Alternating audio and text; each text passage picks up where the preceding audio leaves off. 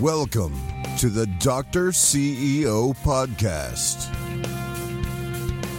helping doctors to reach ultimate success by evaluating your practice and incorporating an elite long-term vision, a customer-centered culture, an all-cash mode, strategic marketing, and much more.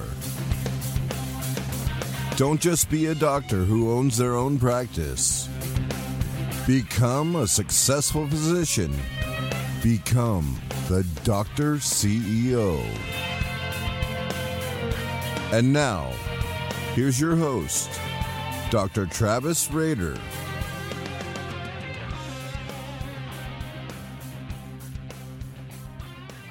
Hey everyone, Dr. Travis Rader here, Dr. CEO.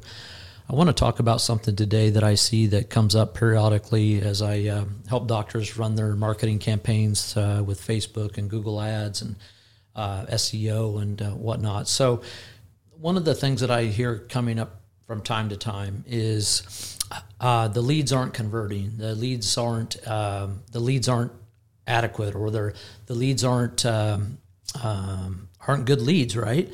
And so that is part of the game.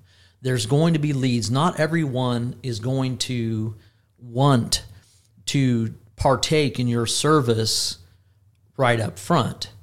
It's just not the way it works, right? So they may reach out to you, they may leave some information, but they may not be 100% ready to jump on board. And sometimes you have to build that relationship. Sometimes you have to stay consistent long enough with your ads and that they see you enough times that they're then willing and able to go ahead and make that appointment and come in and schedule and show up and actually talk with the doctor in a consultation. So don't think that everybody is just going to come in and start. What I find is about 40% of those leads are schedules and shows. And if you can get 40% of those, the numbers are going to work typically in most markets. Okay, so even if you hit 35, but if your price point and your margins are good, if you hit 30 to 35 to 40% of those conversions, so 4 out of 10 leads schedule and show, or even 3.5 on average, and you have a healthy price point up front, the numbers will work. So what I find is a lot of times when there's not a conversion there, either the doctor has not got proper training, the staff has not got proper training on the systems and procedures based around the phone, because the phone is the number one place money is lost inside of a practice, especially in a highly marketed practice. And if the phones aren't sound, and if the staff isn't following procedure, if the staff isn't tracking those phones appropriately, if the staff isn't using call scripts and jotting down notes on those calls for the doctor, if all those things aren't happening and those things get shoved under the rug and the doctor doesn't even know really truly what his numbers are. And so it's really, really important when things are slow is to look and see, okay, what kind of distractions might we have inside of the practice? Is there something that's distracting the doctor? Is there a board review? Is there a board complaint? Is there a bad Google review? Is there a couple refunds at a time? Is there home problems? Whatever the situation is, that has to be reevaluated and looked at. That's the first thing. There's usually some sort of a distraction going on. The staff, the procedures, the marketing obviously is super important. If it stays low, we have to really look at everything internally, but we also do have to look at the marketing too and say what's going on here. Is the ad ran its capacity? Do we need to change something up or what have you? Or we need to change the budget or deviate more over to Google versus Facebook or vice versa.